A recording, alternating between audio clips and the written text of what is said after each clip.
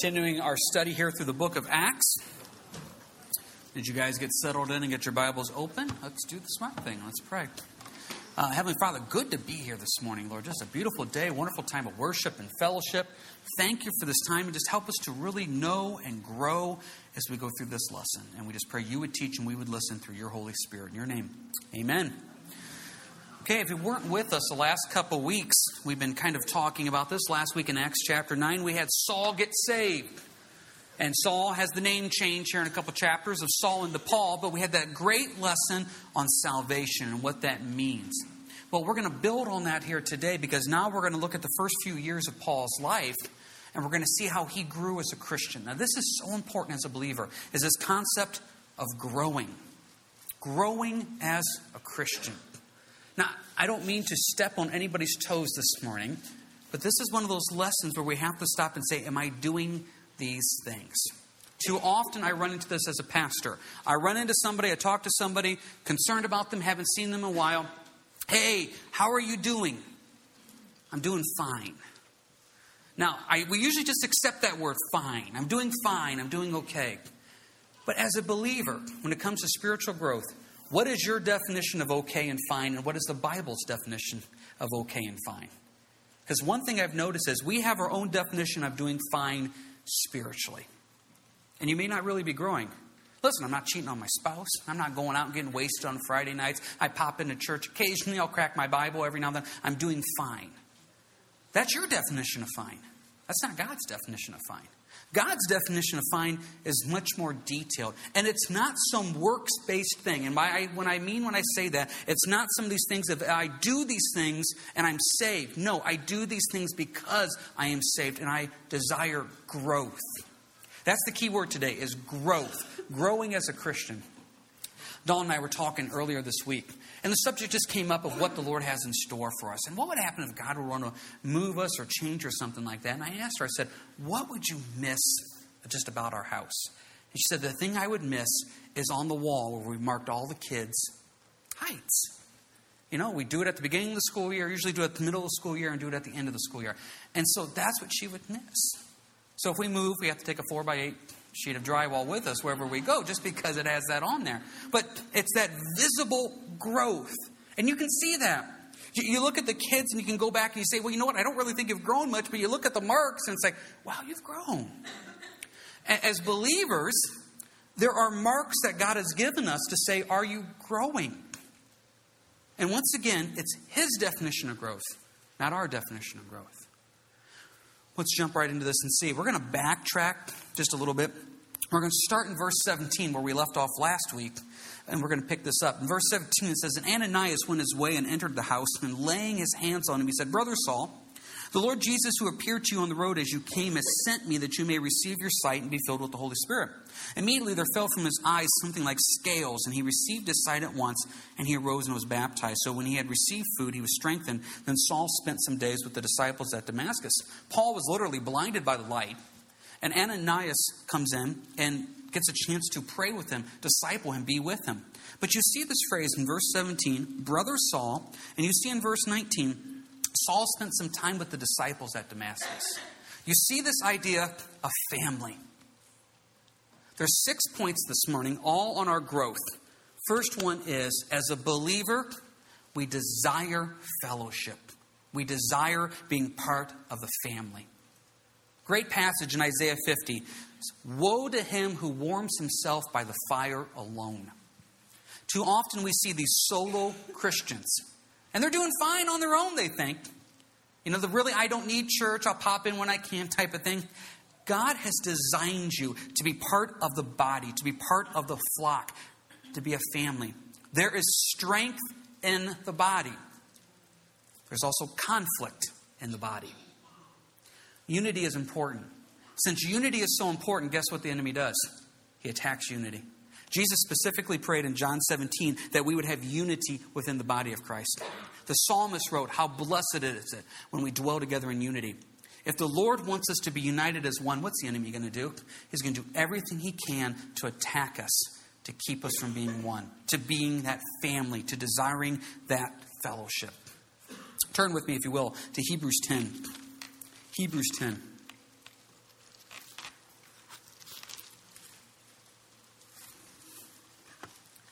There's a great passage in here about the importance of coming together as one.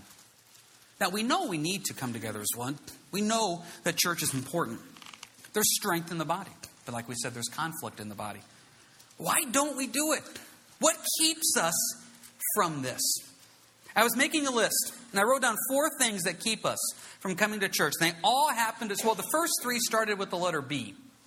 So I thought, well, the 4th one has to also. So I forced that one in. So I call it the killer bees. These are the killer bees that keep us from going to church. First one, church is boring. Church is boring. Now, I've been to bored church services. I've actually been the head of some church services that have been boring. I understand that. But here's the problem with boring church services. Church is not boring. Church is what you want to take out of it. If you come into the church with an open heart, saying, Lord, speak to me through the worship, speak to me through the message, speak to me through the fellowship, speak to me through a service opportunity, you'll get something out of it.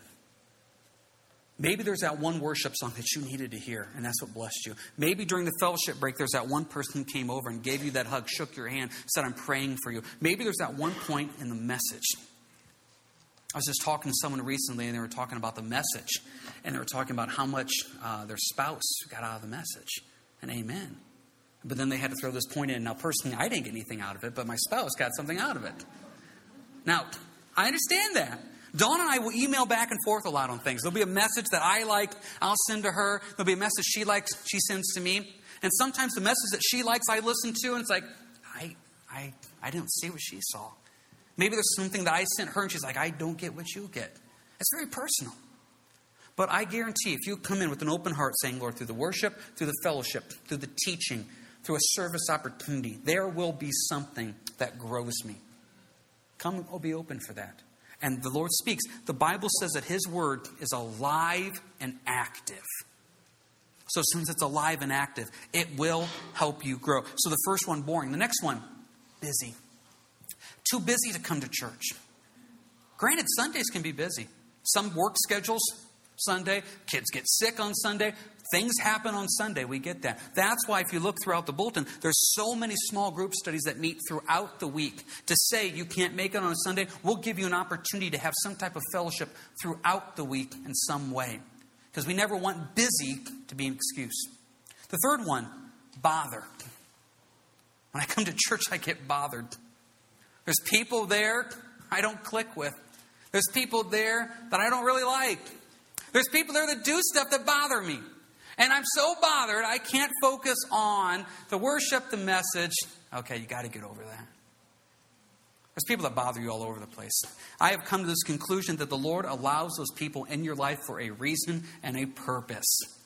If you are bothered by somebody, it's usually the Lord's way of saying, let me work on this personality trait. You need to have more love. You need to have more grace. You need to have more mercy. Don't let bothersome people keep you from where the Lord wants you. It is fascinating as a society. One little thing can keep us out of church, but yet we'll get bad service at McDonald's and head back the next day.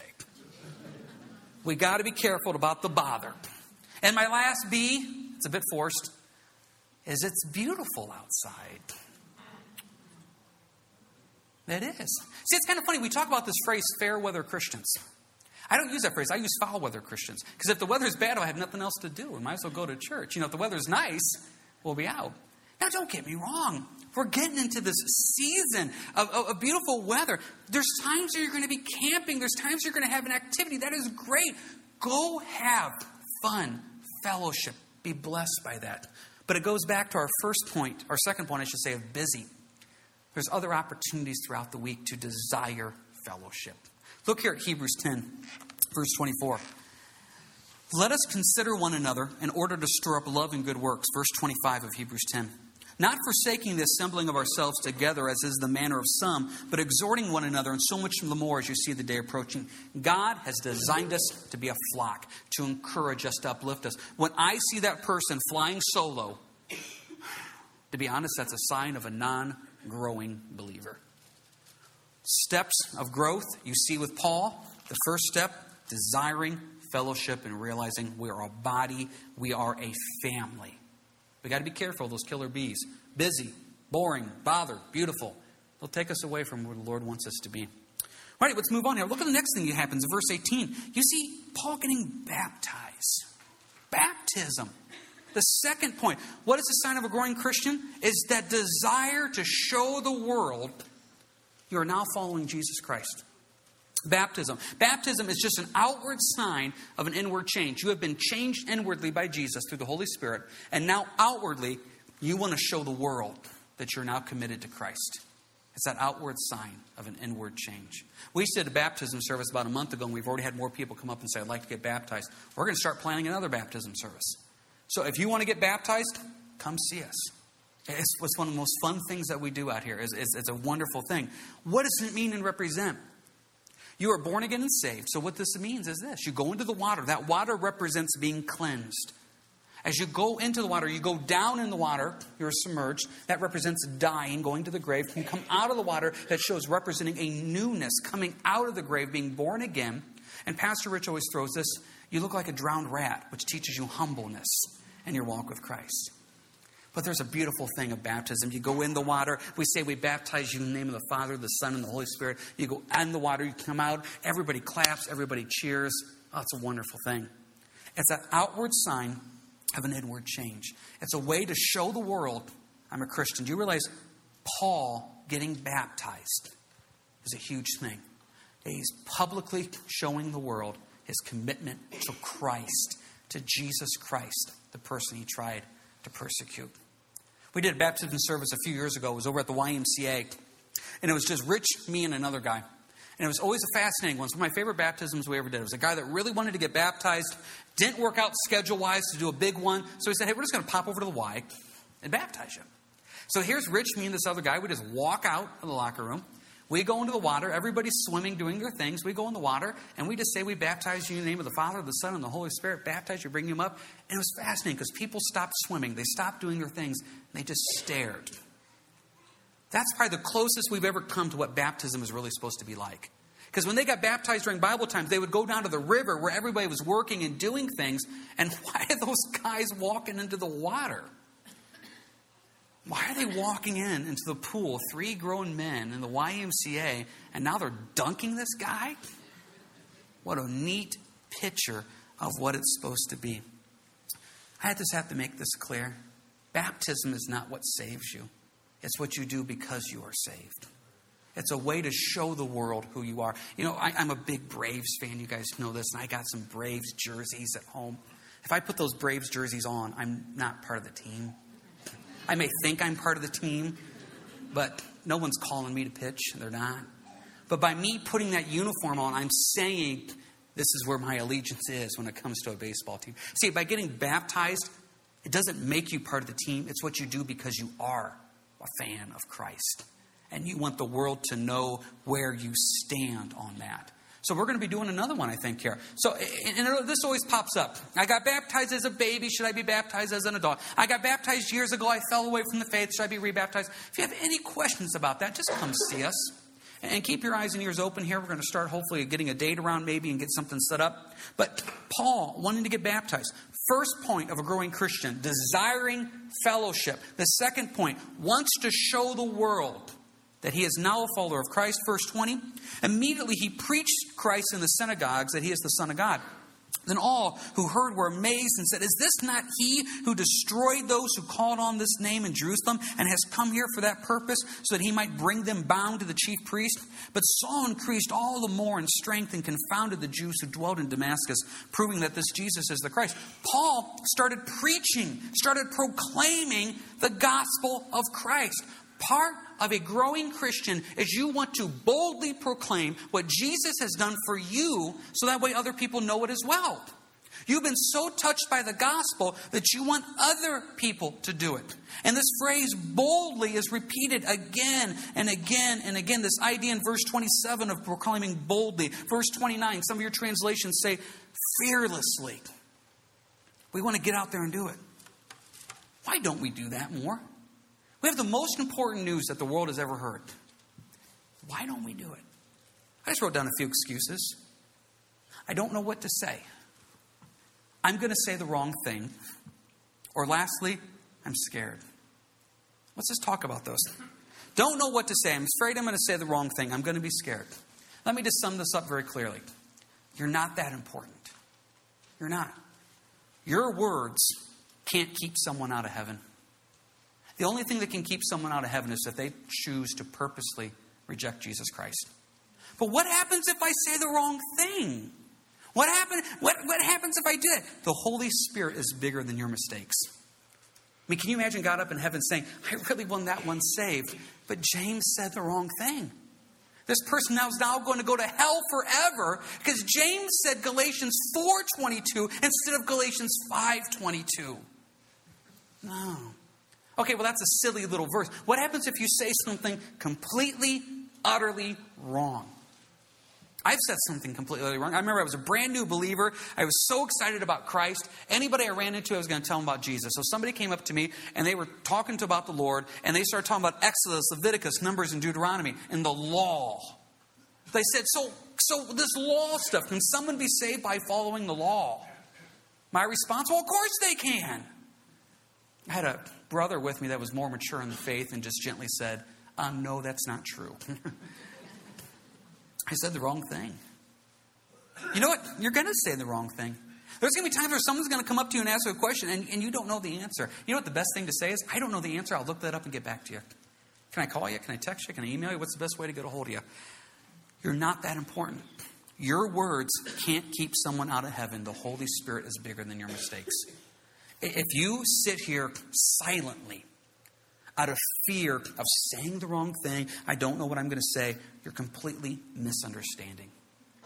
Because we're supposed to boldly preach and proclaim what Christ has done for us. You will run into somebody who will ask you questions you can't answer. You will run into somebody who will take you down a path that you don't really know for sure. And at that point, you just need to say, you know what? This is what I do know. I do know that God is good. I do know that Jesus died on the cross for my sins. Those other things you're talking about, let me look those things up and get back to you. And do it. And do it. Because then you get a chance to talk again. We as Christians have become the most timid people in the world. For having God on our side, we are scared little rabbits sometimes. We have lost that boldness of proclaiming Christ. It happens to all of us. I had a situation that just happened last Sunday. Last Sunday, I had two kids with me. We went up to the gas station after church to get fuel. And there's a guy just beside me. And so I pull in, I'm getting fuel. He goes, hey, would you mind after you get done filling up, would you give me a jump? Oh, yeah, no problem. So pull over there after I get done and try to jump. It's not working. And it's kind of going on, and then someone else popped in. It was one of those things where people see you doing this, and everybody has an opinion. So the one said, well, you know what? You probably need to let it run for at least 10 minutes. So I said, okay, fine. So I said to the boys, let's go in and get something to eat. We'll come back. So we're just kind of standing there. You know, I find out where he lives. Find out he lives in Hamler. Find out exactly where he lives. It kind of sounds stalkish, but I know where he lives. How long he's had the car? How much he paid for the car? Know everything about it. So we're sitting here and trying to get this to start. And you know, if I don't know what I'm doing in life, my big thing is, let's just pray about it. I mean, the boys come up and, Dad, I lost this. Let's just pray about it. So I'm thinking, let's just pray about it. So I prayed silently with myself. Still nothing. Finally, I asked the guy, I said, you know, we're standing there, and I said, are you a Christian? And he goes, yeah. I said, okay, well, then let's pray about this together. So we prayed together. And eventually the thing started, and I got a chance to tell him, you know, sometimes the Lord doesn't answer prayers in the way we think. But here I am, pastor. I got the title. I've been saved now for over 20 years. I've been a pastor for over 14 years. This is what I do. And I still had that moment of, pray with him. Let us pray silently. No, pray with him. So in the middle of the gas station, I put my arm around him, and we just prayed right there for the Lord to start his vehicle. Now, I understand the whole don't know, say the wrong thing, scared. But I see all these passages of saying, let's just boldly proclaim Christ. You know, if we have the answer and the world is dying, why are we hiding that answer? Let's just get out there and do that. Because you know what? It comes to the next point here. Disciples create more disciples. That's our fourth point. First point was desire fellowship. Second point is we show the world we're saved. Third point was we preach boldly. The fourth point is disciples create more disciples. This is the natural reaction to being saved. That if I am saved, that there's a desire in me to see other people get saved.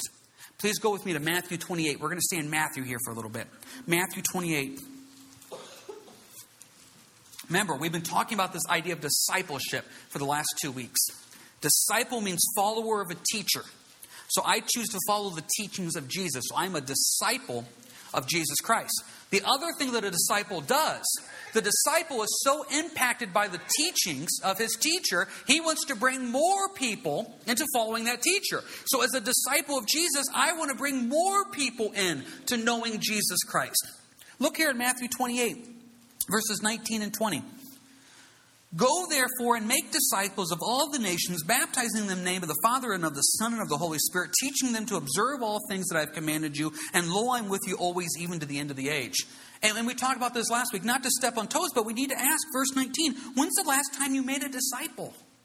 Verse 19, when's the last time you baptized somebody? Verse 20, when's the last time you taught somebody everything that Jesus said? That's what we're called to do. We are a disciple, so we go make more disciples. We have lost this concept in church. This concept in church has become this idea of we just all show up on Sunday, sing some songs, we're happy, we go home. No. You come to church to be trained, to be equipped, to be taught, to be encouraged, to be fed, to be blessed, to give you an opportunity to serve, and then you go out and make disciples.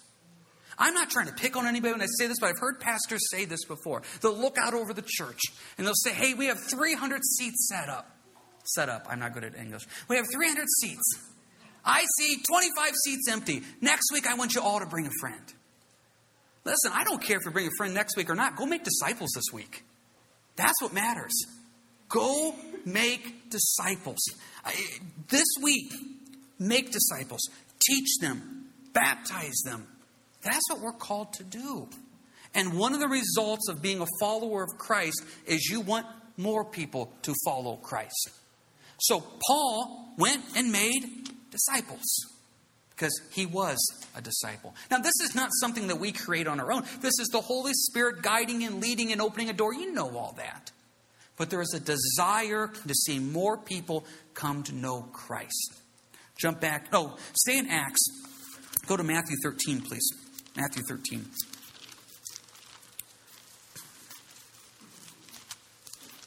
First point was we desire fellowship. Second point, we want to show the world we're saved. Third point was we preach boldly. Fourth point is disciples create more disciples.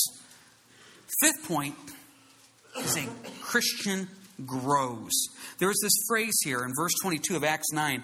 Saul increased all the more in strength. Saul grew in his relationship with Christ. I think I mentioned this earlier at the beginning of the message. Too often as Christians, we hit this level and we stop. I call it plateau Christianity. It's not that we're doing anything wrong. We just kind of quit growing. I mean, the marriage is in good shape. The witness is in good shape. Spiritual life is in good shape. We just kind of stop. I don't see that in the Bible. In the Bible, I see a constant growing to be more like Christ in all that we say and all that we do. I have no Christians that are at the same spiritual level, and they've been at that same spiritual level for years. I think it's time for a growth spurt. That we're growing. Paul increased in wisdom and strength in the Lord. There was a noticeable change in who he was. And I think we've lost that. We miss that sometimes as a church. We miss that sometimes as individuals. It kind of goes back to our first point. We look around and I see other Christians. I'm doing better than them. Okay, but are you personally growing? What is your standard of your doing okay? Is your standard the standard of the world, or is your standard the standard of the Bible? Because the standard of the Bible is every day is a day to grow in Christ. To grow closer to your spouse if you're married, to impact your kids more for Christ, to be a better witness, to learn more of the Bible, to do these things, not because it saves me, but because I am saved. Listen to this passage. This is out of 1 Timothy 4. It says, meditate on these things, give yourself entirely to them, that your progress may be evident to all. Is your progress evident to all? I mean, if somebody who knows you deeply, I do this, love this study. It's called Measure of a Man. And I like to do it one-on-one with guys. And one of the points that come out of this is at the end of some of the chapters, it says, go up to those people who know you the most, the best, that will be honest with you, and ask them these questions. What would happen if you'd go up to somebody who's completely honest with you? Hey, you've known me for years. Have you seen any growth in me in the last few years? I mean, just ask yourself that. Is your progress evident to all? Can people stop and say, well, I've really seen you mature in Jesus Christ. I've really seen you mature. Because just as the marks on the wall with my kids, it's easy to see them physically grow. The Bible's trying to tell me we should see you spiritually grow just as well. Paul grew in the Lord. He just didn't get saved and stay the same. He grew in the Lord. And I think sometimes as Christians, we reach a point where we're content where we're at. I mean, spouse and I aren't yelling and screaming like we used to. I'm not going out and getting wasted. I mean, I read the Bible more than I did. I go to church fairly regularly. I'm even serving in the back every now and then. I'm good. No. We want to grow. Look here at Matthew 13. Parable of the sower and the seed. Rich and I talk out here a lot how this parable explains everything. Everything. Verse 3, behold, a sower went out to sow, Matthew 13, verse 4. And as he sowed, some seed fell on the wayside, and the birds came and devoured them. Some fell in stony places where they did not have much earth, and they immediately sprang up because they had no depth of earth. But when the sun was up, they were scorched, and because they had no root, they withered away. Some fell among the thorns, and the thorns sprang up and choked them. Others fell on good ground and yielded a crop, some 100-fold, some 60, some 30. He who has ears to hear, let him hear. 4 groups of seed. Very simple parable here. And you know, imagine if we just all go outside right now and we'd all have this handful of seed. And we'd go out and we'd throw some seed on the driveway, we'd throw some seed on the carport, we'd throw some seed in the field, and we'd throw some seed over here in the grass area. Something different is going to happen. Now, if you'd throw seed on the carport, it's not going to grow. I don't care how much you water it. I don't care how much you fertilize it. I don't care how much sun you give it. It's not going to grow. Do you ever realize sometimes, and I know some of you may disagree with this statement, do you ever realize sometimes as Christians how much time we waste with seeds on the carport? We want them to know Jesus so bad. Okay, they don't want to know Jesus so bad. Does that mean we give up? No, we don't give up, but we realize that carport's not time to plant that carport right now. Let's go someplace else. Now, it doesn't mean we give up on the carport, but we got to wait till there's some good soil there. Now, if we throw some seeds out in the driveway, they would grow up quick. I've shared this story with you many times before. When we built our house and we planted the grass, the first grass to grow was the grass that landed in the driveway. That was also the first grass to die. But it was the first grass to grow. And that's what happened. Verse 5, immediately sprang up. Every now and then I run into somebody and they hear about Jesus, and all of a sudden I'm going to be there every Sunday, I'm going to be there every Wednesday, I'm going to get involved with absolutely everything, and they bird out at about 3 weeks. Growth, root. You have some that fall in the grassy, weedy area and they get choked out by life. Goes back to that point we said earlier, the killer bees, boring, busy, bothered, beautiful. Just it's a really busy time right now. Life is busy. It's never too busy for Jesus. The last point, the ones that fall on good ground. And look what happens, verse 23. This is the explanation that Jesus gives, Matthew 13, verse 23. Now, but he who receives seed on the good ground is he who hears the word and understands it, who indeed bears fruit and produces some 100-fold, some 60, some 30. Now, I don't want to get mathematical here, but it sure seems like Jesus is kind of describing everything. 25% of the world is concrete. They are not open to Christ. They don't care. They are not open to Christ. They don't care. 25% of the world is the stony soil. They hear it, they're excited, but where are they in a month? 25% of the world are the ones that they just get choked out. You just see it choked out. Life gets them. And then about 25% of the world really get it. I mean, they really get it. Now, you can take that 25% in verse 23 and break it down even more. 100-fold, 60, some 30. Of that 25%, simple math, only about 8% really live for Christ to the fullest. And you know what? I think that's about the truth. When you look across the world, there's a very small percentage that really look like they're living their life for Jesus with everything. Everything. I heard a pastor say, when I was listening to a study back in the beginning of Acts, which said they were looking for 7 men full of the Holy Spirit. And that pastor said, can you think of 7 men full of the Holy Spirit? I mean, he goes, seriously, what would happen if that happened in our church? He said, could we find 7 men who were so full of the Holy Spirit that we would stop and say, that person just thinks about Jesus? Wow, what happened to us? What happened to us is just the 21st century. Life, work, kids, busy, summer, everything. Retirement. Heard a great teaching recently about retirement.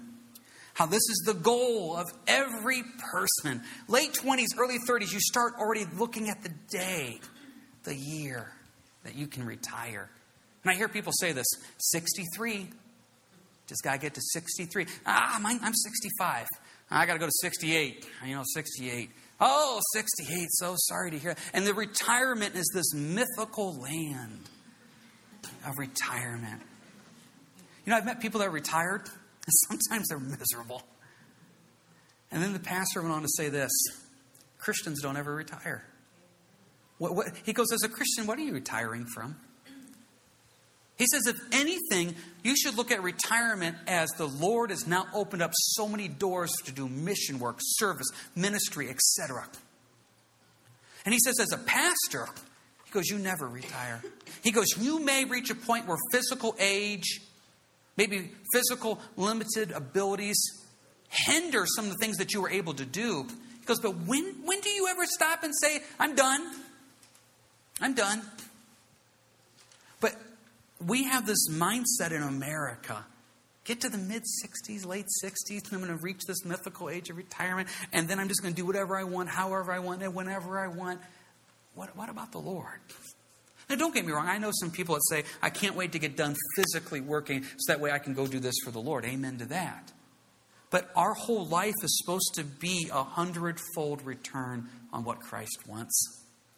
A growing Christian desires fellowship, shows the world they're saved, preaches boldly, creates more disciples, grows. And what's our last point here? Back to Acts 9, please.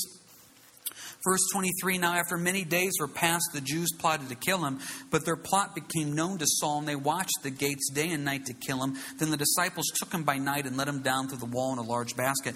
A growing Christian, verses 23 through 25, accepts difficulties. They accept the fact that the result of boldly proclaiming and growing in Christ, people are not going to like you.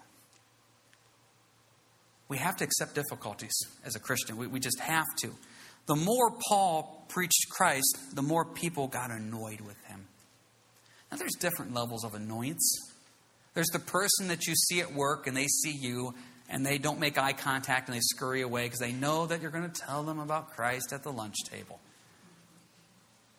Then there's the person that gets angry. Angry.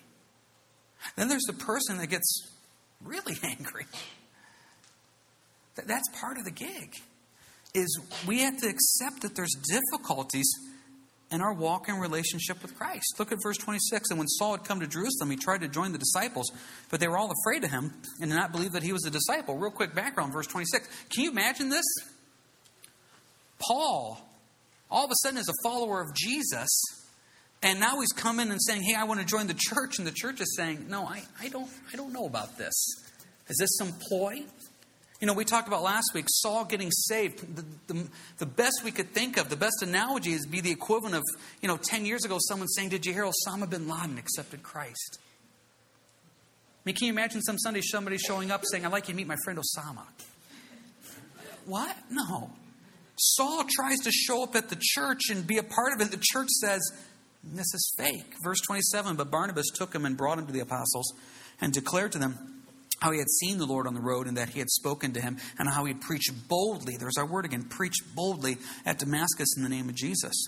So he was with them at Jerusalem, coming in and going out, and he spoke boldly in the name of the Lord Jesus and disputed against the Hellenists, Greek-speaking Jews, but they attempted to kill him. When the brethren found out, they brought him down to Caesarea and sent him out to Tarshish. Then the churches throughout all Judea, Galilee, and Samaria had peace and were edified, and walking in the fear of the Lord and in the comfort of the Holy Spirit, they were multiplied. There will be difficulties in your walk with Christ. I have no idea why, but for some reason we don't hear this preached on enough. Jesus made it abundantly clear in John 15. John 15, verse 18, Jesus said, if they hated me, they will hate you. I don't know why we're shocked by that. Jesus said, you will have difficulties in this world. But take heart, I've overcome the world. Now, I don't know which point you're at with this. Because if you look, there's the verses 23 through 25, where it's tough. But then there's also verse 31, where they were comforted, multiplied, and in peace. This is the up and down of Christianity. There are seasons of life. You came in here this morning, and it was tough. Physically, you're not feeling well. There's problems at home. There's problems at work. It was a struggle to get here. You're in the verses 23 through 25. It's a struggle. But you happen to sit down beside somebody who's at verse 31. Peace, comfort. And you're kind of ticked at it. Here's the thing. You may be in verses 23 through 25. You may be in verse 31. But God is still the same. He hasn't changed.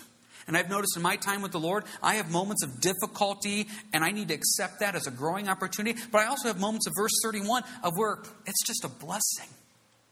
It's just a blessing.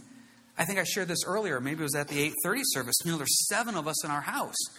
We know when one of us gets sick, it's going to be about 2-3 weeks. It has to get through everybody. There are difficult times in life. That is a fact. But there are also times of verse 31 of just peace and comfort. Whatever one you're at, Jesus is still the same. Whatever one you're at, you're still called to desire fellowship, show the world, preach boldly, create more disciples, grow. That's a part of Christianity. Don't let the tough times deflate you. Sometimes that's part of your witness to Jesus Christ. Let's bring this all together. A growing Christian desires fellowship. There's strength in the body. There's also conflict in the body. Don't let the killer bees bring you down.